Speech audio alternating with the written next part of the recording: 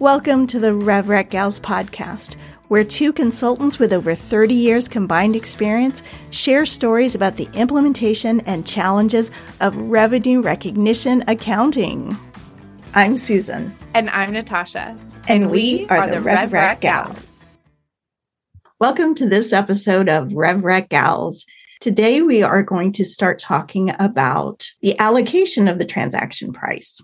Natasha, how about giving us some background on the purpose of calculating the SSP or standalone selling price? There's a few different ways that we use SSP or standalone selling price in revenue accounting. First and foremost, allocation. And so the real crux of the issue with allocation is we have a transaction price, we have contracts, we have performance obligations, we've identified everything we're providing in a contract. Now what? How do we determine how to take that contract amount or transaction price and divvy it up amongst the performance obligations or the promised goods and services? And when do you recognize it? SSP is essentially a tool or a methodology that's used to go ahead and perform that allocation. That's the main reason, but SSP also shows up in other areas like modifications and evaluating options and other parts of the guidance. So the importance shouldn't be underestimated because even if you don't have to do much allocation, you still have to use it in other areas from an operational perspective too. You can't just ignore it completely. I'm going to play on one word that you said, and that's an estimate. Because none of us are fortune tellers, what we're trying to do is estimate what our selling practices are for that good or service. Approximately what price are we selling it? Are we typically giving a 10% discount? Are we typically giving a 50% discount? What is actually going on? And it's separate from the list price. So the list price, it's very rare to have the list price be your SSP. The only time I've typically seen that is if it's something you can order online. Like a self-service model. Right. Or maybe professional services that are just a flat rate.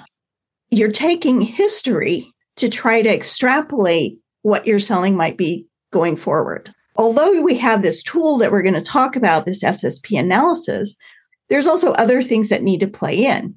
Is there a change in how you're selling? Is there a special promotion? Is this product end of life? Has something changed? So what we talk about here for the SSP allocation process is a starting point, and it's a point of information. But at the end of the day, it may or may not give you the answer. And there may be other things like management's best estimate that has to play into what the ultimate SSP is that you use. You know, that's a great point, Susan. I think you and I have many fun experiences with a solid SSP analysis, but taking a step back, you have to think about what are the pricing practices? What is the business strategy? What is the business doing? Do they have a particular go-to-market strategy? I actually do have a client that has a really tight SSP because in most cases, their list price is their selling price. And that is extremely rare. It actually causes problems in other areas for them because they don't have a great basis of comparison on other people in their same situation with such a tight SSP. That's their strategy. That's their brand. That's their go-to-market practice, is to have almost a pure price model where this is the price. This is it. There's no negotiating it. In most cases, that's not the case. And it's important to not only do an analysis on historical information, but to also look forward at what is the business doing today? Is historical representative of our transactions going forward? Has there been a significant change to the product, to the strategy, to the economic environment that could change the way that the pricing practices are reflected going forward? It's a conversation I know you've probably had, but I've had with auditors because they may be looking for a certain compliance rate to verify that that's the SSP, when in reality, it's just not going to happen, especially for areas where you just don't have a large population of data like professional services. You have to make some kind of estimate. And sometimes that may be looking at history and the trend of what your SSP rates have been. It could be other factors. There is that level of judgment that plays into it. The one thing I kind of want to call out is don't rely 100% on this analysis. It is a tool. It's a very good tool. And in many cases, it does give you a reasonable price, but it is not the end all be all answer. And maybe that's a good place to introduce what is standalone selling price. And I think what the guidance with 606 is trying to get at is what would this price be if you were selling this item on a standalone basis? What's the value of this distinct performance obligation on a standalone basis without the context of all the other goods or services in the transaction, without all the negotiated terms? What would you normally sell this for in similar situations to similar customers? There could be an observable list price. That product is consistently sold at that list price that's published on the website. And that's the case for companies, like you said, that sell things online, don't have a lot of promotions. It's a self-service model. Those aren't the companies that are asking us for help or needing to do these analyses, right? And so in a lot of cases, you don't have that data and you have to do some more estimating. Let's talk about the different ways of estimating the value. I mean, one is this SSP analysis that we're going to be talking about probably in depth over a few episodes. But there could be the market adjusted, there could be a cost plus model, and then there's also the residual. When have you seen some of these other ones being used? This SSP analysis we're talking about, ideally that's done on standalone transactions, and we have great historical data. If that's not the case, that's when you get bumped into this other world of, okay, we don't have standalone transactions that we can observe what we actually sell this for. We have to come up with this estimate. And I think the market adjusted is what I use most commonly, which maybe it's very similar to the SSP analysis of standalone sales, but maybe we use bundled transactions. Maybe we use bundled transactions along with third-party evidence. Maybe we use bundled transactions and different products by analogy. Maybe you sell perpetual licenses and term licenses, and maybe you use that as part of your analysis. So I think the market adjusted approach is to say, let's look at all the evidence we have available to us, and let's do the best job we can to come up with something. And I think the market adjusted approach says, look out into the market and what is the market doing? What is best practice? What is standard? That's actually a really good one when you're introducing new products and services, is to look at similar products and services that you're offering and assessing if you're going to be selling them in a similar manner. It can be hard because particularly for certain industries, it's hard to get that information.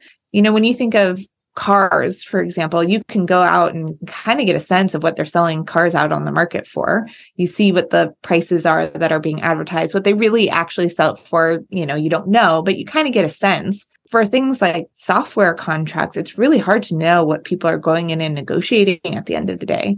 But, you know, for certain things, you can get that market level data. That reminds me of, we were doing an SSP analysis. I think we were looking at professional services or something. The auditors asked us if we had a price list from a competitor that we could use as third-party evidence. But the reality is, even if you have that price list, you don't know what their discounting practices are. I've actually seen the way to get that data is what consultants have we hired? What are we paying these consultants? What are, in general, other professional services, whether it's a solutions architect or an engineer or project manager for software we purchased? For those, you kind of at least have something, a sense of what's reasonable for professional services out there in the market. And that's actually where I've seen this idea of, you know, market prices used the most, because it's really hard to compare prices for software. You know, it can be done, but it's hard.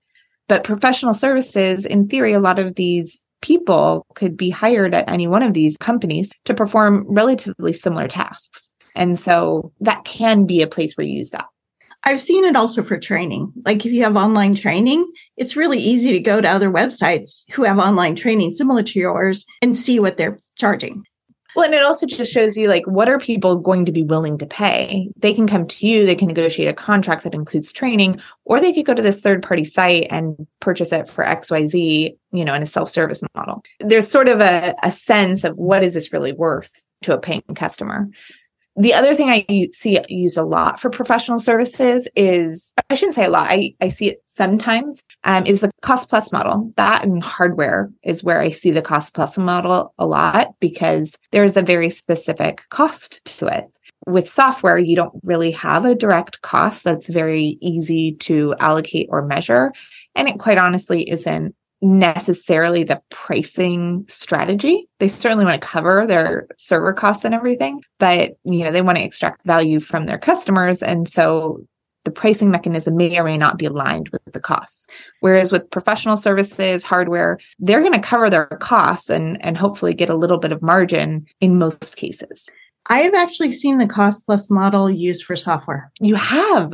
Tell me more. It was a situation where we had committed to a future feature. So the value of that feature had to be carved out of the selling price. And what they did is they went to engineering and got an assessment of how many hours would be required to build this feature, took that hourly rate plus the benefits, and then they took how many estimated licenses they felt would be purchasing this feature or get the benefit of this feature. And then they backed into a value. That's interesting. That's so cool. And then the last one we were going to talk about is residual, which is somewhat of a holdover from the 605 times. But there are times where I've used it with a client because they were a small client. They had software and they had so many different ways of selling it. So they would sell it along with the professional services, and they would sell it where you would include different modules, but the modules weren't each priced separately, or they'd sell it usage-based. So they had different models of selling. There just simply weren't enough data points because they were so small that the residual method made the most sense because in most contracts, they included an estimate of the value of the service to be like 12%. So if they had to renew, they would renew the support services and the maintenance services at 12%. So I at least had a value that I could then back into the software. Well, and it's funny because the residual method was kind of the go-to back under 605 and VSOE days where people couldn't come up with anything because VSOE is based on standalone observable evidence. This idea of estimating SSP was not available for software companies at all. The concept of BESP under 605 came out in, I think it was 2013 or 14. Only then could you come up with some sort of estimate to allocate revenue. Before that, it was the residual method in a lot of cases. I know for me anyway, I wanted to hold on to that residual method. I wanted to keep using it as much as I could. And I think other people were of the same mindset. It took the auditors kind of pushing back at a few places to be like, no. Residual method is not the method of before. This is available, but you have to show me you can't do everything else first. You have to try estimating before you come up with the residual. It's no longer choose what you want, choose your own adventure. Like in the circumstance you outlined, it was the best available answer. So that's what they used. I have also used it a couple of times. I have been at a few different places where, there was pushback and it's like, no, come on, you can come up with something better. But I have used it in a couple places where there wasn't enough data. There wasn't enough relevant information. Maybe there was information, but the circumstances were too different.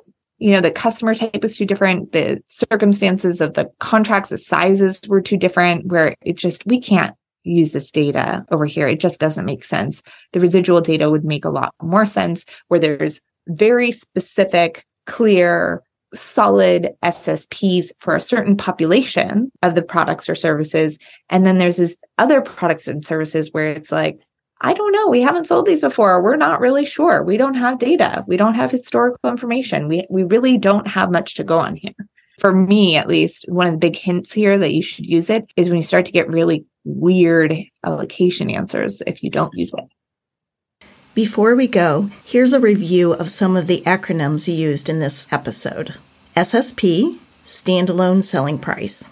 VSOE is vendor-specific objective evidence. And BESP, sometimes referred to as ESP, is best estimated selling price. If you'd like to be notified when new episodes are available, it's every other Thursday. Or hear more about what's going on with the RevRec gals, please follow us on LinkedIn. Thanks for listening to our podcast. The examples discussed are based on specific company dynamics. Check in with your auditors before making changes to your current processes. Specializing in revenue recognition may result in employment for life. Please consult your friends and family before pursuing this career.